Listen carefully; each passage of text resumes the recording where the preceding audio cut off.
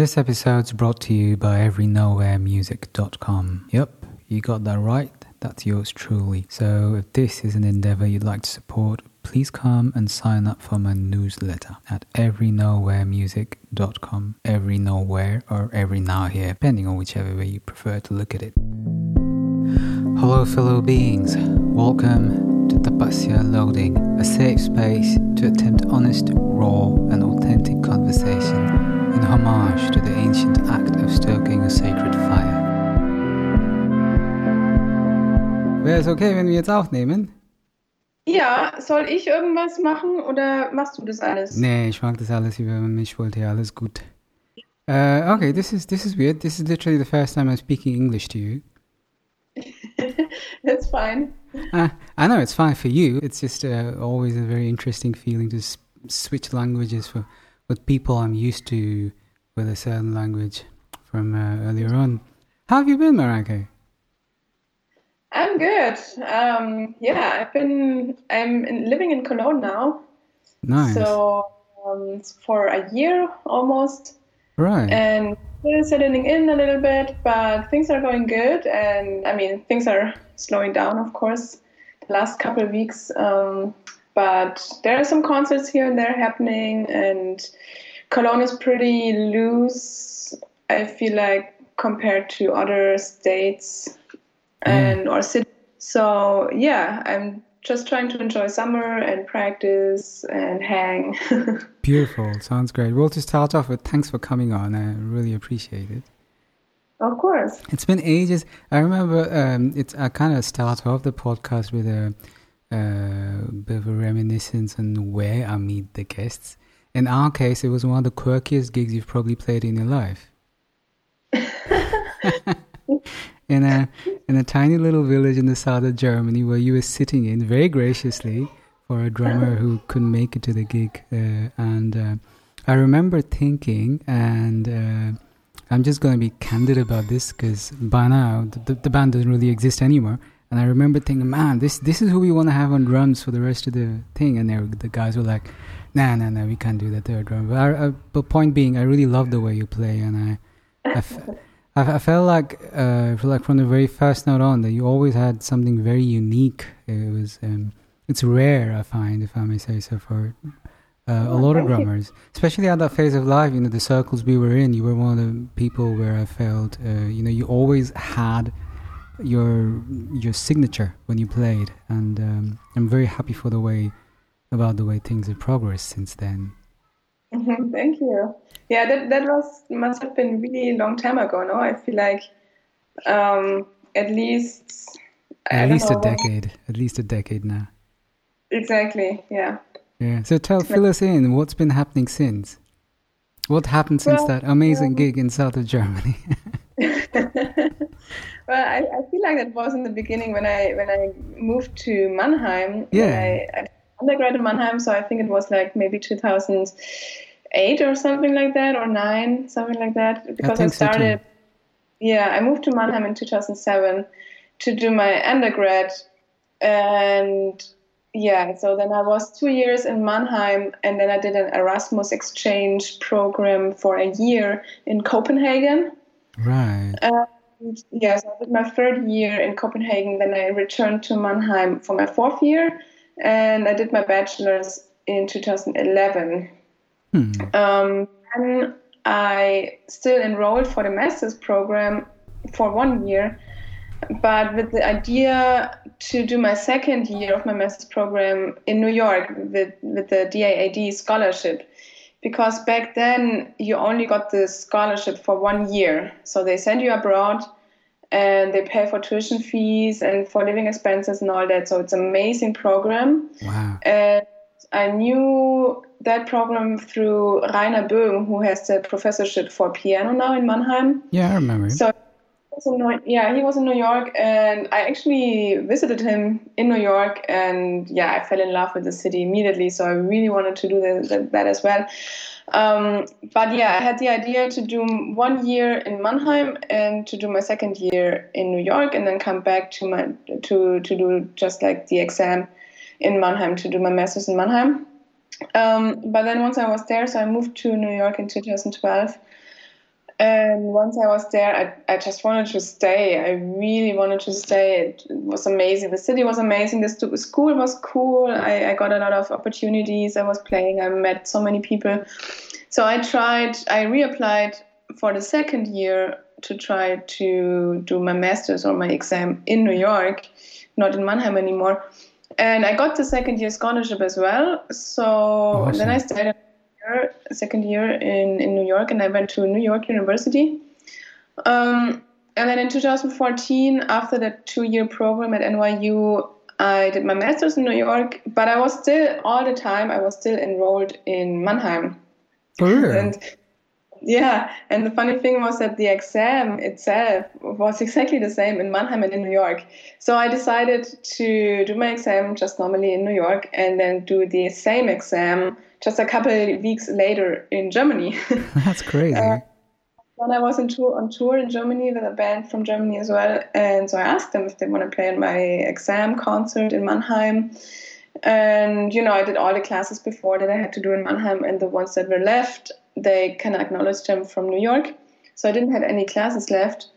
And then I did the same concert and the same exam in Mannheim. And I ended up with 2 masters. That was a funny coincidence. Talk about overachievers, huh? Yeah. Well, you might as well.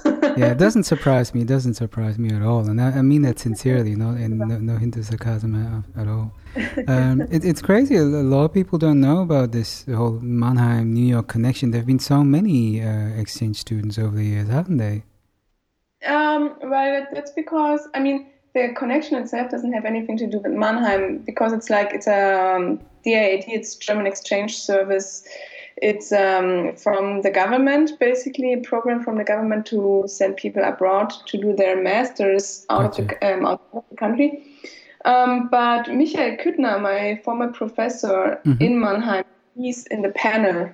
Gotcha. So he tells the students and the ones he thinks that might be suitable for the program, he tells them to apply. That's why there are a couple of people from Mannheim going to New York. Okay. Gotcha. Well, shout out to Michael Küttner. I love that guy.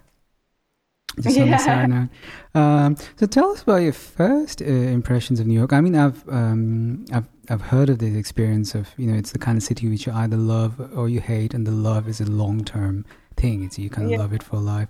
So tell us about your earliest experiences when you first landed. What was it about the energy that affected you the way it did? Well, New York is definitely a love-hate relationship, and it's still, I feel like that won't change, and it's the same with me. In one part, I love it, and on one part, I hate it.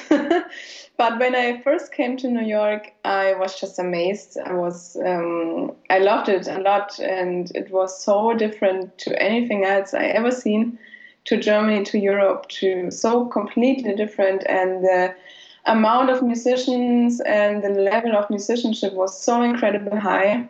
You could hear concerts, you could hear concerts every night, but like maybe 10 different concerts every night of amazing bands. Sometimes I didn't even know where to go, but I basically went to a show every night. And I played so many jam sessions and met many, many people. And of course, you had the school as a safe environment where you could go and practice and invite people over for sessions and stuff like that. So you always had that as a home base, more or less. Mm-hmm. And from there, so NYU is located in Midtown, Greenwich Village, close to Greenwich Village. So it was located pretty perfectly because most of the jazz clubs in Manhattan are in Greenwich Village. So I just, I was in school all day and practicing, gotcha. Doing classes, rehearsing and stuff like that. And then at night I would just walk over to any of those jazz clubs. Wow. And it was just amazing. Good life. And good life, exactly. And you didn't have so much. I didn't have so much money, but I had a little bit from the scholarship, obviously. Mm-hmm. So I really enjoyed just being a student, and there were no things that I had to worry about. It was just like living in this little New York jazz bubble. So that was amazing for 2 years, and then it completely changed. And so those 2 years to my other 4 years, so I spent 6 years in New York. And those 2 years in school, they were totally different from my other 4 years. I can imagine. Did you? I like how you used the word safe when you described the environment in which you were at the university, where you say you were practicing. May I ask you, when you use that word, do you refer to the psychological aspects of it, or just the artistic aspect of it, or were you just referring to it being like a safe zone by New York standards? Yeah, but being in a steady zone and, not have to worry about making money and has around and stuff like that, because, it was kind of like my home base in a way in the city in Manhattan, where I could just go there and take a room if I wanted to practice, or if I could leave my stuff there and then go somewhere else, or I could invite friends for sessions, so whatever I wanted to do, I was able to do in NYU at the institution there. Beautiful. That sounds lovely. Yeah. What were your first experiences with your co-musicians? Were these musicians you'd never played with before? Or did you have some familiar faces around as well? Well, we were, I believe, back then 8 people from Germany going to New York with the same scholarship. And off of those 8 people, I think we were 4 students that chose NYU. So in my year, I met them in New York. I knew of them, and obviously I knew that they were gonna go to New York as well. But we actually met in New York. So when I moved there, I didn't know anybody. Literally, I met all of the people there, and at NYU it was like a mix through all the school grades. So I had classes with undergrads and with master students, so it was kind of more mixed up than in Germany, I would say. Beautiful. Well, you made a pretty badass transition from exchange student, to a very well-respected and celebrated band leader and composer and recording artist. Could you take us through that journey, that transition? I know it's like probably a lot of, experiences which went into it, and I don't want to rush, but, take us through. Okay. So the main core person to become a composer was Stefan Harris. And I started with him at NYU in my second year, because I was always interested in composing music, but I could never really measure composition, or like being a drummer. Obviously, you never really deal with harmony. Of course, you learn it in school, but you never apply it on the bandstand or rehearsing. So for me, composition was always this mystery that I really liked, but I could never really access. And Stefan, he has a system where he connects really emotions to harmony.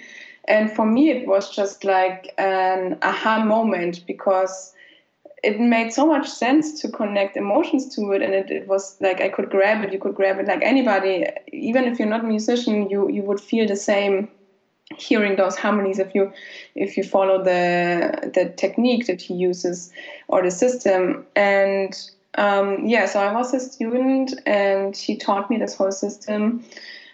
That actually he wrote a book out of it, and he has a cloud. It's called Harmony Cloud, but it's an app that he built as well on the system. Wow. Is it available for everyone? Yeah, it's available for iPhone, for Apple, not for Android, I think, but for iPhone. It's called Harmony Cloud, but that one is basically based on ear training, but it's the same system that he applies to composition.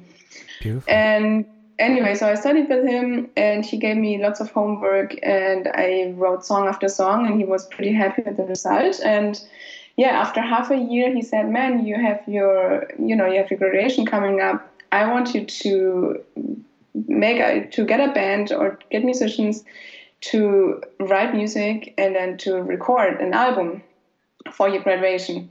Sweet. And so pushed me like crazy, and he knew that I like to work and like to practice. So he just pushed me through it, and so that's what I did. I composed 7 songs, and I recorded it at the NYU Dolan studio. They have their own recording studio. Mm-hmm.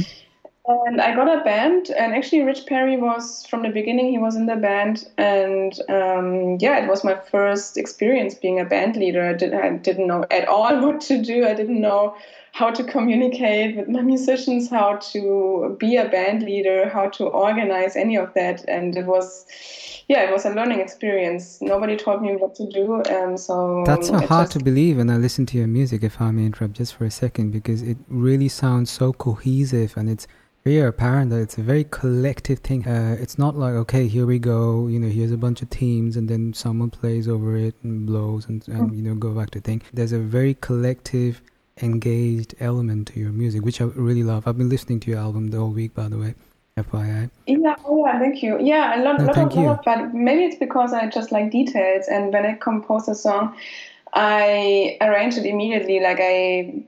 It's not a lead sheet or anything where I tell people, okay, try out different things. Of course, that happens as well, but usually I have a pretty clear idea of what I want from that piece, and I give everyone, pretty clear things to follow. May I ask you how you do that, please? Well, I mean, I compose a lot of the things through, I don't know, like piano patterns. I write them down, actually, what I want to hear. And the whole arrangement is usually set before we play the song. Sometimes I try it out and then I change it, but usually when I write a song, I write the whole thing. I don't experiment with musicians. It's like I usually have a clear picture in my head and I write it down, and I don't bring it to the rehearsal before I'm not 100% sure this is the way it's going to sound like. Gotcha. So a lot of the parts are very specifically written out and arranged. Exactly. Yeah, exactly. Gotcha. Mm-hmm. So it also takes me a while to write music, actually, because it's very detailed, and also my music is difficult. Yeah, I know. It's very intricate and very eclectic and complex in a beautiful way. Yeah. But it wouldn't sound like that to the regular hearer, unless you got that musician's brain in your head, always constantly analyzing stuff at the back of your head. It sounds really organic, which is the beautiful thing about it all. Yeah, well, that's part of the system of Stefan Harris, because it's all connected to emotions, and it's nothing. It's not something that I analyze in a theoretical way, and then I write it down, or I say, okay, I want to, I'm interested in this theory aspect, so I'm going to write a song about it. It's all based on moods, based on emotions, based on certain chords that give you a certain feeling. And I think that's why it's more accessible to listen to. Yeah. Beautiful. How do you communicate these ideas to? Oh no, let me formulate that otherwise. I was actually recently talking to another friend of mine whose music is kind of, the way she operates is very similar too. She's an avant-garde composer who also has a lot of written out charts, and she was telling me about how she often struggles to convince her musicians to play what's actually written. Have you ever faced challenges like that? Yeah, actually, I did. And no, those problems, but honestly, I changed. In the beginning, it took me a while to find the musicians I wanted to play with long term. Mm-hmm. And I think that's part of it, because once I found them, there were usually those musicians that I didn't have to communicate a lot, and that I was able to trust, and they immediately did or played it in a way that I totally imagined. You know what I mean? It's absolutely. I didn't have the necessity anymore to communicate a lot, because they were just perfect for the music and for my taste. So I think that's maybe part of it too. Yeah, wise man once said, or wise person actually, if you need to explain, you already know it's too late, or it's you're not in the right room. Exactly. Yeah, that's exactly it. And of course, in New York, you have an amazing amount of crazy good musicians. So you're able to choose really the musicians you want to play with. It's not like somewhere else where there's only 5 piano players or 4, and you have to take that one because only he's available for the gig or whatever. Yeah, I can imagine. It's like it's like the Mecca of jazz, pretty much. Right. So you're about to graduate. Stefan Harris said, "I want you to record an album," and this is your first stint as a band leader. Take us through. What happens then? How was the experience? Yeah, okay, so then I started booking some shows, and I booked some shows with that music in Germany, but then obviously hired German musicians because it was not possible to bring anybody over. Mm-hmm. And I did my undergrad, then I did my master's in Mannheim with my music as well, and I tried out a couple shows and stuff like that. But then I was pretty much distracted by making money in New York, because then in 2014, once I graduated, I didn't get any money anymore from the scholarship, and I really wanted to stay in New York. And once you have a graduation, you can, and an student visa. Sorry, it's a student visa that you get. So once you graduated, you can extend your student visa for 1 year. And during school, you're not allowed to work, but with this extension of the student visa, you are allowed to work. So after graduation, you can extend your student visa, and then with that student visa, you're allowed to work. So it's like a work experience resident kind of thing. Yeah, exactly. Yeah. So I really wanted to take the chance to try to survive in New York. Obviously, before I thought I'd go back after my graduation, but at that time, things were going well, and I just wanted to see if I can make a living in New York and see. I had a couple ideas that I still wanted to do in New York, so I really wanted to stay, but it was super difficult and the hardest time in my life, because from one day to the other I didn't have any money. Wow. And I had to pay rent, obviously, and rent is really high in New York, and I mean everything is super expensive in New York, also food and like that. So I really had to take care of that, and then I kind of stopped my band and stopped everything just because I had to find a job and I had to make money somehow. So that took a couple months actually until I was okay, and I almost went back to Germany because I almost didn't make it. So we're close to giving up, and then the light happened. Exactly, kind of like that. Yeah. So I barely made it, and then maybe 1 year later, I was playing in lots of different bands. So I kind of, I kind of put my project aside, and I wanted to do a couple of other things in New York. And then it took quite some time until I restarted my band. So it was maybe in 2017 when I met Guillermo Klein. He's an Argentinian composer, amazing composer and musician, living in New York. And I met him through a workshop and then took private lessons. And he was another amazing mentor and became a great mentor and teacher, private teacher in composition. So I took a couple of classes with him, and I was working on a project that I got commissioned for in Germany, actually. And it was 2017. And so that way I got back into composition and writing music. And then I really wanted to get my band back, but with some new people, because I wasn't so happy. And I felt like I grew in a way, and I felt like I knew more what I wanted to sound like or what the band should sound like. Mm-hmm. So I booked a couple shows here and there in New York and tried out different people. Rich Perry was always in there, by the way.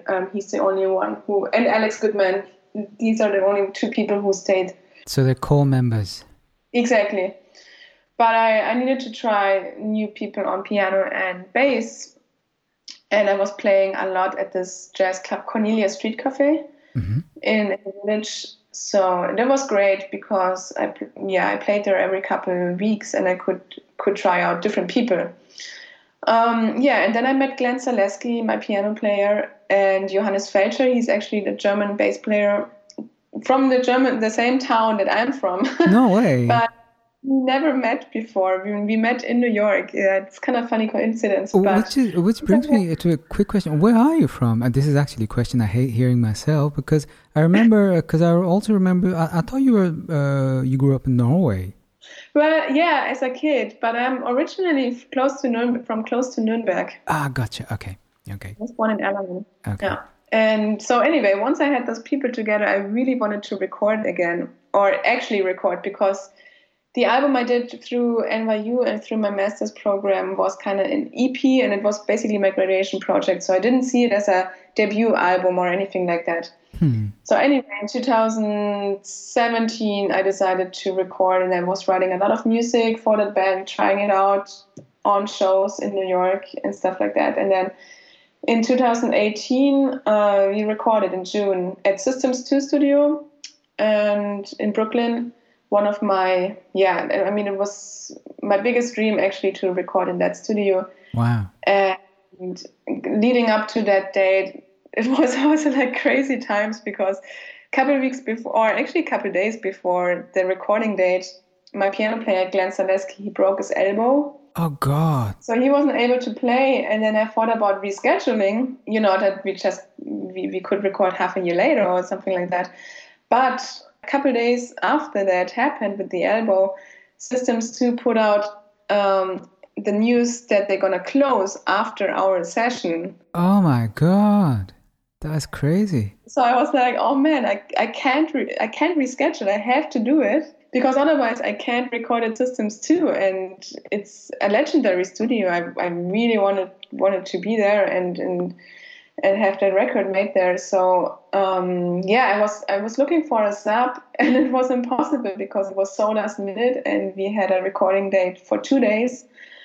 So I had to find someone who, first off, is able to learn all my music, and it's not, as I said, not the easiest thing to do. You can't sight read it. Yeah. So I had someone who's really, who's willing to practice the music, has time to rehearse, and has time to record those 2 days. And I called through so many piano players, and I wasn't lucky. And then someone told me, hey man, did you try Dan Tadfer? I could imagine that he would fit really well on your music. And I knew Dan, like, barely. I met him before, but we never played. So, and I knew that he plays with Lee Konitz and stuff like that. So I thought, like, nah, he's busy, like he's touring all year basically, and he's not gonna have time. But by coincidence, and I called him, and he said, like, yeah, man, he's in Brooklyn this whole week, and he's pretty much free. So he has time to rehearse, and he can look at the music and stuff like that. And it was just, I was so in heaven, because he made the whole thing possible, and he learned the music overnight. Wow. Yeah, and it was just incredible, and he did an amazing job. I'm super happy with the record. Damn it, I am so intimidated when I hear piano players like that, or any musicians who learn music like that overnight. Yeah, he did. He's a crazy piano player, and he really did everything he could to make it happen. So I really appreciated that. Yeah, the record sounds amazing. That is the record that's out, right? Metropolis? Metropolis Paradise. Sorry, I have a hanger. Metropolis Paradise. Yeah, I have this every now and then. That is the record, right? Same record. Yeah, that's the record. Yeah, exactly. Yeah, well, it sounds amazing. And it came out over a year later because of Greenleaf Music. Yeah. Hang on, Jesus, hang on. So that record is, so the guy playing piano on that learned the music overnight. Exactly. Mm-hmm. Holy shit, that is bonkers. Wow. Okay, I'm going to have to come and meditate over that the next couple of days, but keep going.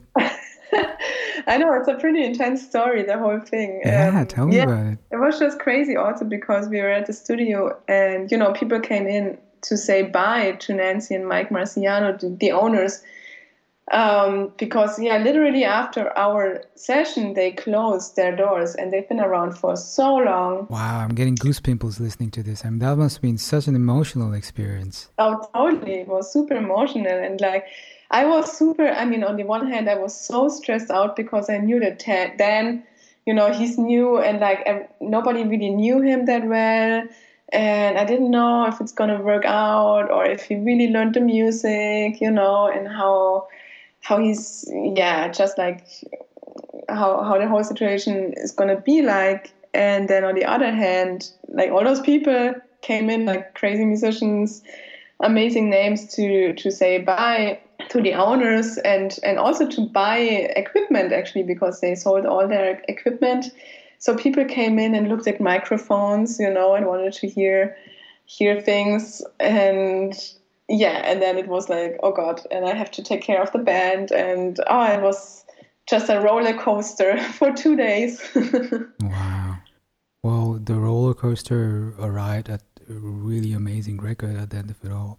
Again, congratulations. Yeah, I'm super happy with it. Finally came out last year. And that took 1 year, you said? Yeah, over a year, actually. Wow. Yeah, because I had to figure out, by then I knew that I was going to come back to Germany and return to Germany. And for me, it was really important that I bring out the record in both continents, in Europe and in America. But also, I couldn't make up my mind if I wanted to have a German label or an American label. What's the best, business-wise, what's the best solution? How to promote the whole thing. And so it took me a while to figure out. And I sent it to different labels. And then I sent it, and I knew Greenleaf just through, I had so many records from Greenleaf Music that I really, really liked. And of course, Dave Douglas, the owner, he's an amazing trumpet player. So I'm a huge fan. Yeah, I grew up on that guy's music. Oh, yeah. He's in Germany a lot. He's playing in Europe a lot, actually. Really? So people told me that I should just send him the music, that he actually listens to all the music he gets.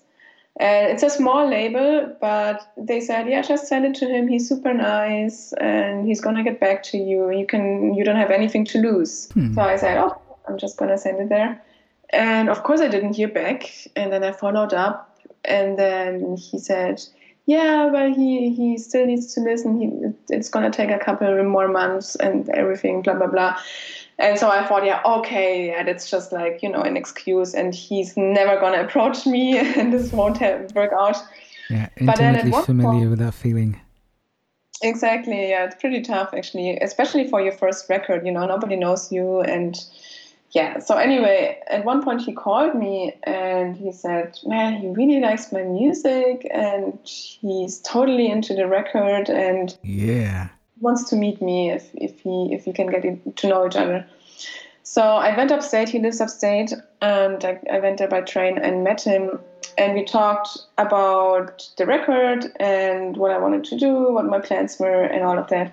Yeah, then he finally said, he would be happy to bring it out on Greenleaf Music and promote it, and do the connection with Germany and Europe.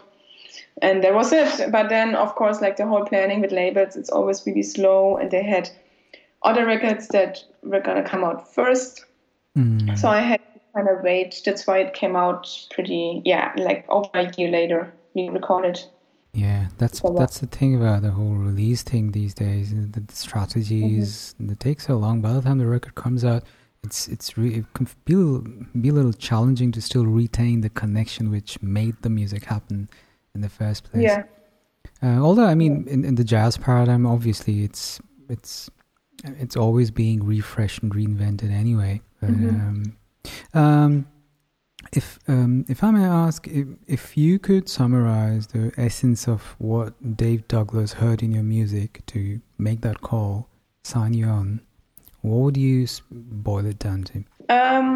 He said that he loved the compositions, and he thought that the compositions were really strong, and there's like melodic approach, and he loved the band as well. He knew some of the musicians. He's good friends with Rich Perry and Dan Tepfer. So for him, the overall package was just really, really good, and they didn't have so many female drummers on the roster as well, so it was just like, I have a quintet. It's with Rich is playing saxophone, then Alex Goodman is playing guitar, then Tepfer, usually Glenn Zaleski, is playing piano, and Johannes Felsch is playing bass. So it's a quintet, and a lot of the times he has like different groupings and different instrumentations. So like this quintet that I had was just fitting in what he was looking for a next release, and he really liked the music a lot. That makes a lot of sense. Yeah. How did it feel to be acknowledged by a veteran musician like him? I mean, of course, you were living in New York by this time, so it wasn't the first time you'd encountered such well-known musicians, but still to be actually knowing someone like him is investing in you.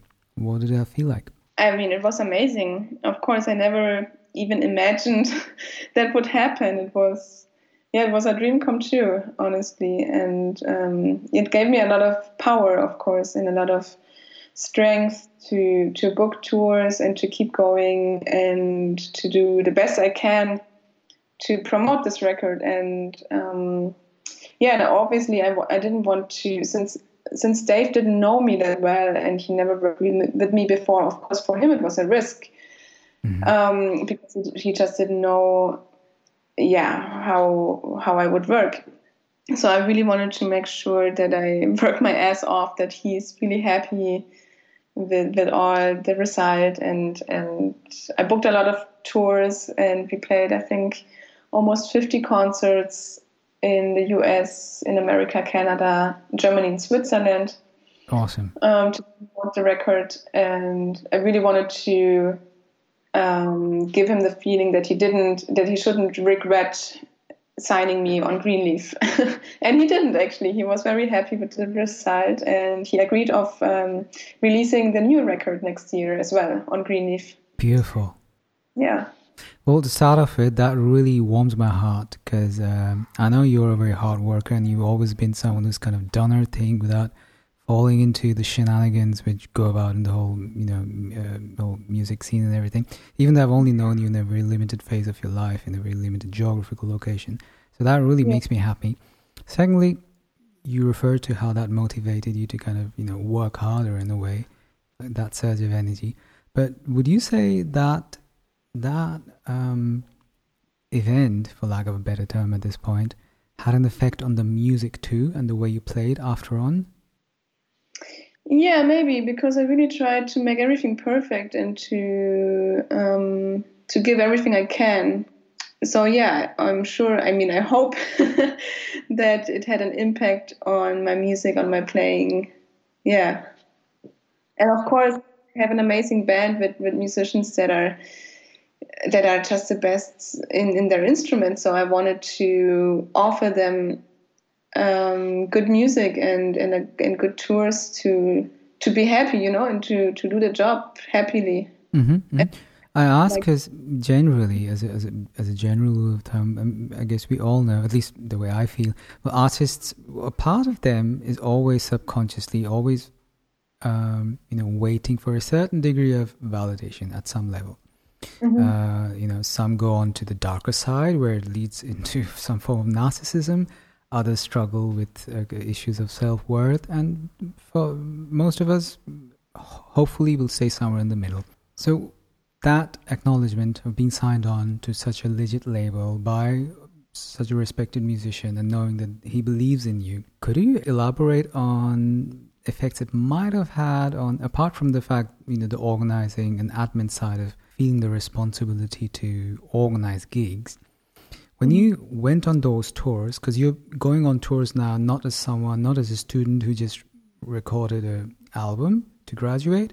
Now you're a signed artist on a legit label who's been written about, who's been promoted, and who's playing these gigs at, as an established professional artist, for lack of a better term. So did that leveling up have an impact on the music overall for the whole band, would you say, or were you left unaffected by it completely? I know different musicians react to it differently. I'm just curious about yours. Yeah.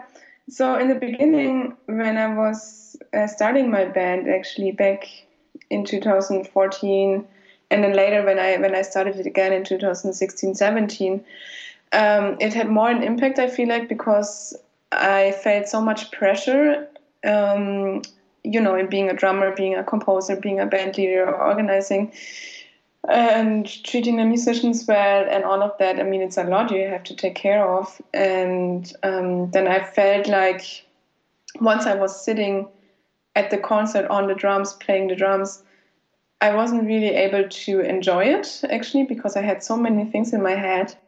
Interesting. Like even in the beginning, it was a huge problem for me to announce songs and to have the microphone actually in my hands and present my music and the musician. Because so far I was always a band member. I was always in the background. And now I had to show myself. I had to talk, and obviously I had to talk in English, not in German. And it was New York. I mean, it's a city where all the jazz musicians come together. There were always a lot of jazz musicians in the audience. So I was really intimidated, and I feel like my playing was suffering from that. So it took me a lot of practice, actually, just doing it over and over and organizing more shows, not giving up to be able to come over that. And then with the first tour that we had, it was in Germany last October, the first release tour. By then, I played so many shows already as a band leader that I felt like I was more relaxed now. Beautiful. Thanks for sharing that, Marijke. I think that's very valuable and vulnerable information that a lot of our listeners need to hear, especially musicians and artists. Much appreciated. Mm-hmm. So from that point where you're struggling with your demons till the point where you feel like, okay, I got this, how long would you say that span of time durated? Well, it's hard to say because I took a long break from composing, when I graduated and when I had to take care of making money in New York. And also I wanted to be a band member and play with other great band leaders. So it took a long time, but looking back, the amount of concerts, maybe you can measure it in that way. Maybe I had to play, 10, 20 concerts in order to relax a little more. Beautiful. No, I had to learn to trust my musicians. I had to learn to really trust my band members. Because I realized that this is actually the reason why I was so much under pressure, because I had the feeling that I had to control everyone and kind of as a mommy or something like that, kind of to guide everyone. But then once I realized this is not necessary at all, and they are amazing musicians, and then they take care of me and of my music. So well said. The way you refer to how your co-musicians take care of your music too. It's not just you taking care of them all the time. Yeah, and it took me a long time to learn that, actually. Yeah, I can relate to that. It's a challenge. It's been, for me, I gave up trying to lead bands, but I spent a good chunk of my life trying to control issues were one of the biggest demons to deal with for me personally. Yeah. The bands kept getting smaller and smaller until I was the last guy left on stage at some point. I love how you gave the perspective on trust and how it's also about the music which needs to be taken care of collectively as opposed to...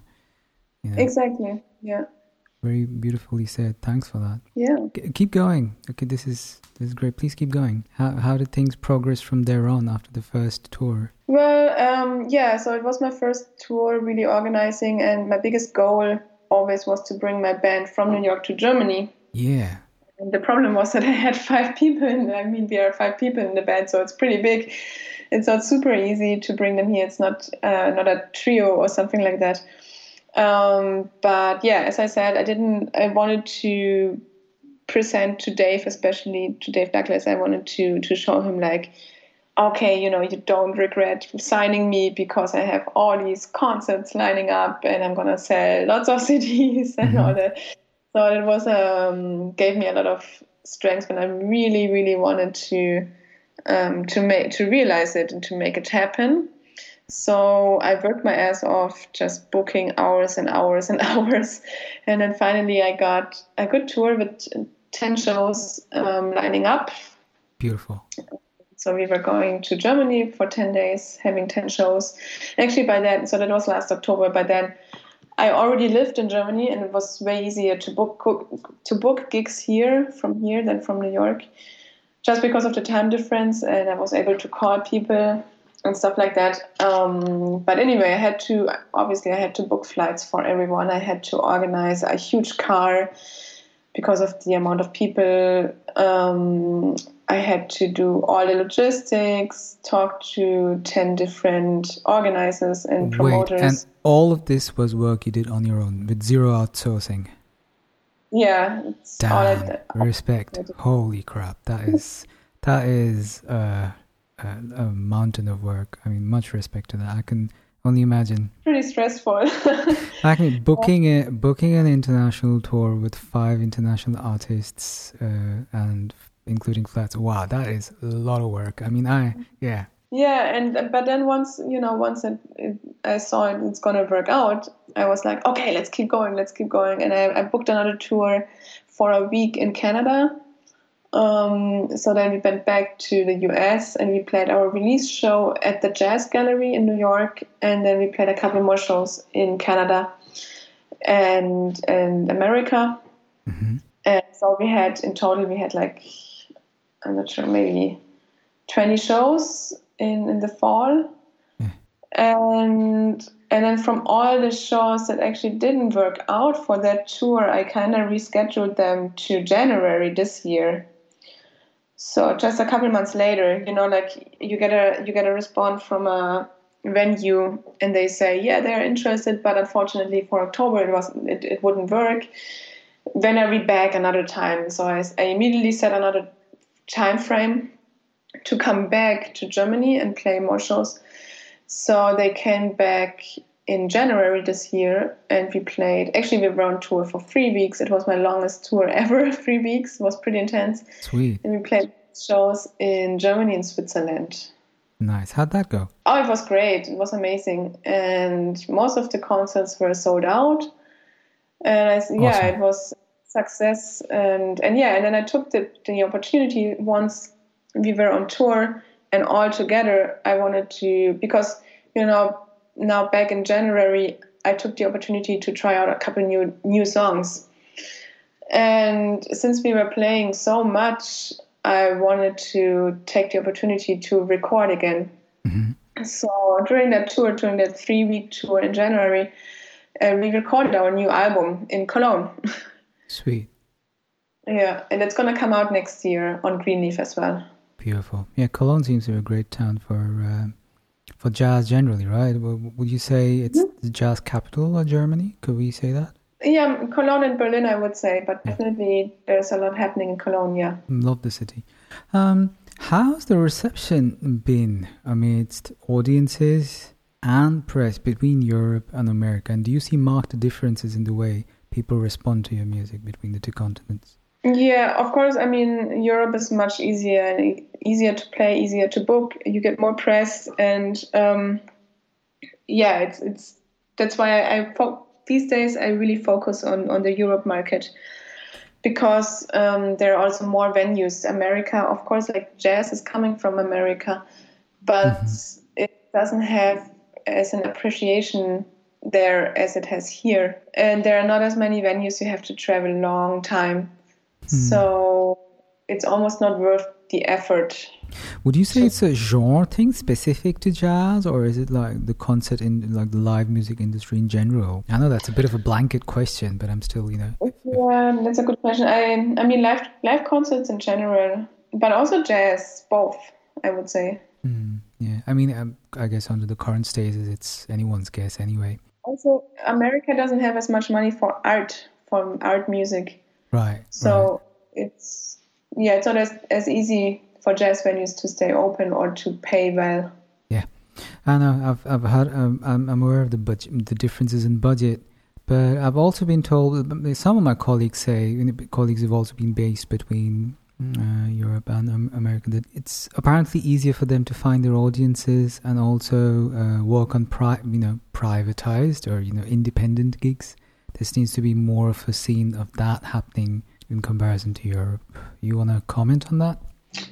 Well, for me, it was always easier to get gigs in Europe, but also maybe because I'm German, and because I played a lot in Germany as a sideman, a sidewoman. Mm-hmm. So through that, I met different bookers already that I could return to kind of now as a band leader. So I had already a some sort of a network.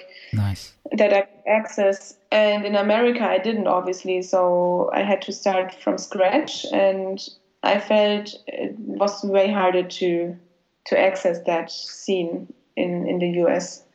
I understand. Yeah, that makes a lot of sense. I mean, I know for a fact that the experiences have always been subjective, but thanks for that. That was really was very curious. Did you want to elaborate on that, or did I interrupt you? No, okay. That's fine. Because here's a question, elephant in the room. I try and ask and address most of my female guests on the podcast.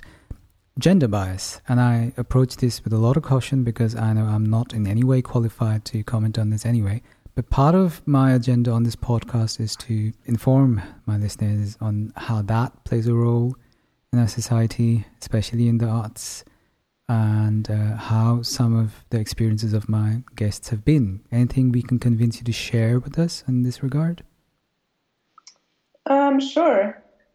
Yeah, I feel like in New York, it's a big issue. Of course, it's a huge topic over the last couple of years.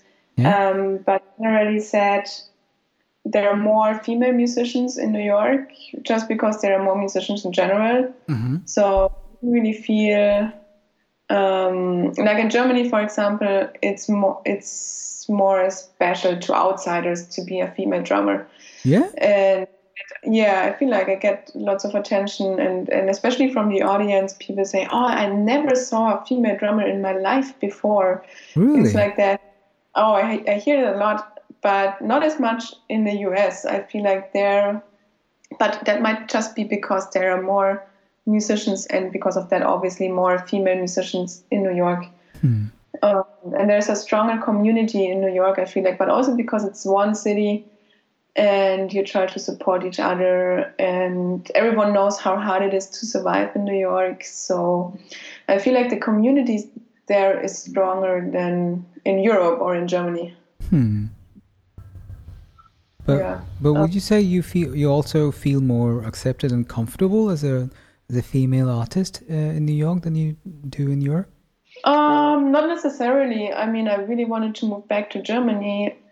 And, you get used to being by yourself as a female drummer. I got used over the years to get, that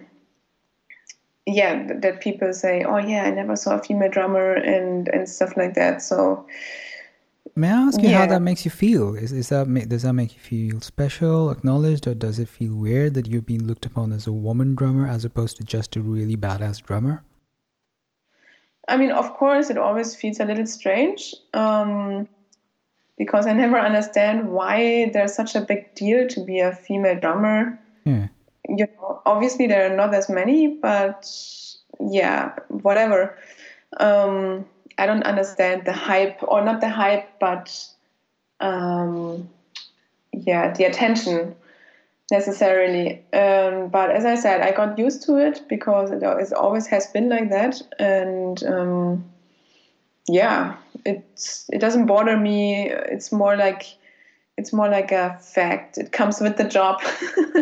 It's just part of it. So for younger female musicians, and I know you're very young yourself too, but even younger ones, like the ones starting off with a musical career, who might be getting irked or feeling slightly weird about these comments every now and then, what would your words of advice be?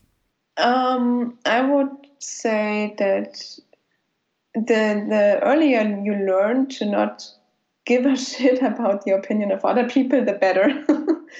I would recommend to really figure out what you want and don't get interrupted by other people who say something different. I think a lot of female musicians, and especially the younger ones, they get intimidated by others really fast because obviously it's only, in Mannheim we were only 3 female musicians in the whole year. And, once 2 are sick, it's only you. You're by yourself. And if you have 20 men telling you what to do, obviously you get really intimidated. So the earlier you really figure out what you want, the better. And what are your words of advice to our dear male colleagues who have a penchant for mansplaining all the time? Be kind and respectful towards other musicians. Actually, not only women, other musicians in general. Okay, I feel like you're the one being really kind here. But I want to get treated kind as well, so I always try to treat people the way I want to get treated. Love that. That just speaks for you. Very beautifully put. Yeah. Thanks. No, thank you. So what was it? We're tapering off almost to the journey that's been till now with your career, I think, if I'm not mistaken. So what was it? You said you want to move back to Germany. And what was the primary vehicle in this decision of yours? I mean, for a lot of musicians, like even surviving in New York one way or the other is the whole dream. And you not just survived, you were in the midst of thriving, and then you moved back to Germany. What happened? Well, as I said earlier, I always wanted to do my 2 years master and then go back to Germany. And I knew that long term, I didn't want to stay in the US just because of the US. And Trump was elected for a couple of years and things were going down and money kind of disappeared for art. It was harder and harder to get good money for art and music. Mm-hmm. And I knew that the future for me personally is in Germany. I like Germany a lot and I missed Europe a lot. I missed traveling, although I was traveling a lot, but I missed traveling short distances. Like in the US, you have to, I mean, you can't even go to another country if you don't want to leave the continent. Yeah. In Germany, obviously you can, in 1 hour, I'm in Switzerland, or Absolutely. Who knows, in a different language with a different culture. And I really, really missed that. And I knew that I'm not cool with the American lifestyle long term. Yeah, the American dream. Yeah, it doesn't exist. In a way, I mean, I just knew it's not something for me. I never wanted that. And once I decided to stay, I wanted to stay because I wanted to, for me personally, I wanted to see if I can survive in New York. And I had a couple goals, musical goals that I wanted to reach. And once that was done, I was okay going back and bringing my band back, or bringing my band to Germany, bringing my music back, and bringing my whole experiences back here to do whatever I wanted to do in Germany. Beautiful. Do you plan to keep nurturing the relationships you've formed in the US, though, in the future? Apart from your work with the label, of course. Right. Yeah, I mean, so far I was going back and forth a lot, actually too much almost. In the beginning, in my first year living back in Germany, I was going to New York almost every 2 months, mm-hmm. which was too much just because it's like, I mean, with the jet lag and all of that, it was taking a lot of energy. And Know the feeling. Yeah, I tried to reduce it a little bit more. Obviously, I got more work also in Europe and have different bands here and tours. So, and now I was supposed to be back in April, but then it didn't happen because of Corona. And now I don't know what's going to happen. I still have my visa, my artist visa. Mm-hmm. It's still valid for a year. But nobody knows what's going to happen to New York. Right now, things are looking pretty bad. And I have no idea when I can return. I hope it's possible soon. And my band is there. And so far, I'm planning to bringing them here in May next year, 2021. Mm-hmm. But who knows? With Corona, you can't predict anything. Yeah, anyone's guess right there. Well, I'm very glad you're back. It's great to have you back. It's good to know you're here. Just putting out there. And what's next for Marika Wiening? What's happening over the next few months? Apart from, I know it's like it's a very strange time to try and predict the future, but touring and business apart, mm-hmm. which area of your life do you feel you'd like to pay the most attention to over the next few months and years? Well, I want to compose more again. I mean, I've still been composing a lot, obviously, but I really like to get into composing for larger ensembles, for big band and stuff like that. Beautiful. And I just want to keep going, honestly. I want to bring out my new record next year, and I still want to connect both Germany and New York and bring my band here and go back and forth and just like keep that connection for the next couple of years. I'm putting a lot of effort in keeping the contacts, and I hope that Corona is eventually disappearing so I can keep going. But so far that's it. And before that happens, before traveling becomes easier again, do you have any suggestions for musicians in general, how best to not go mad and keep focused on their art?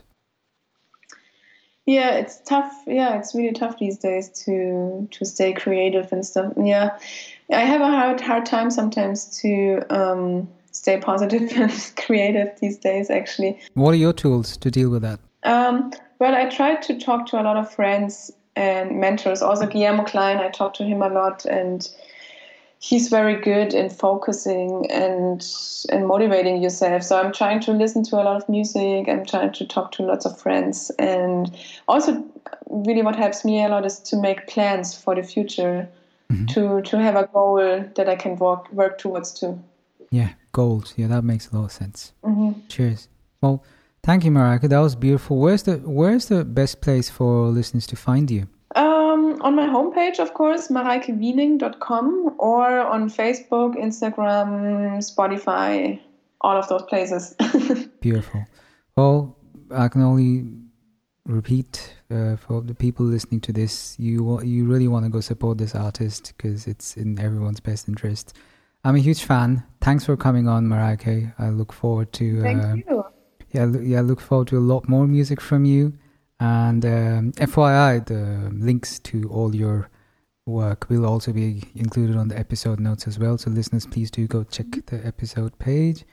And anything else you'd like to add before we taper off? Well, I would like to thank you for the invitation. It's my pleasure. It's my pleasure. This is one of the things about this podcast. It's given me the chance to reconnect with a lot of people I've met in the past. At some point, I realized, wow, I'm just, I'm super blessed to have met a lot of people in person who just really, followed their heart and, living their heart's calling. I had the privilege of really, meeting some really badass musicians these past few years, and I felt like, and with some of whom I've also had like really meaningful conversation, and it felt like something I'd like to share with the rest of the world. The world could do with positive conversation, and in the current zeitgeist, I felt. So it's great to reconnect, and thank you. Yeah, that's great.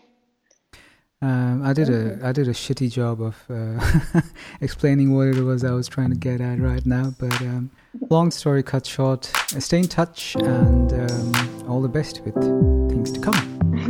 Thank you. You too. Gratitude from the bottom of my heart for listening to the very end. Please consider taking a minute to subscribe to our shows so you know when the next episode is out. This is a labor of love, one I hope snowballs into one that's sustainable in its attempt to support independent thought and authentic relating. While having you as a regular member of our audience is what makes that a realistic prospect. Much love, and talk soon. Just another voice out there.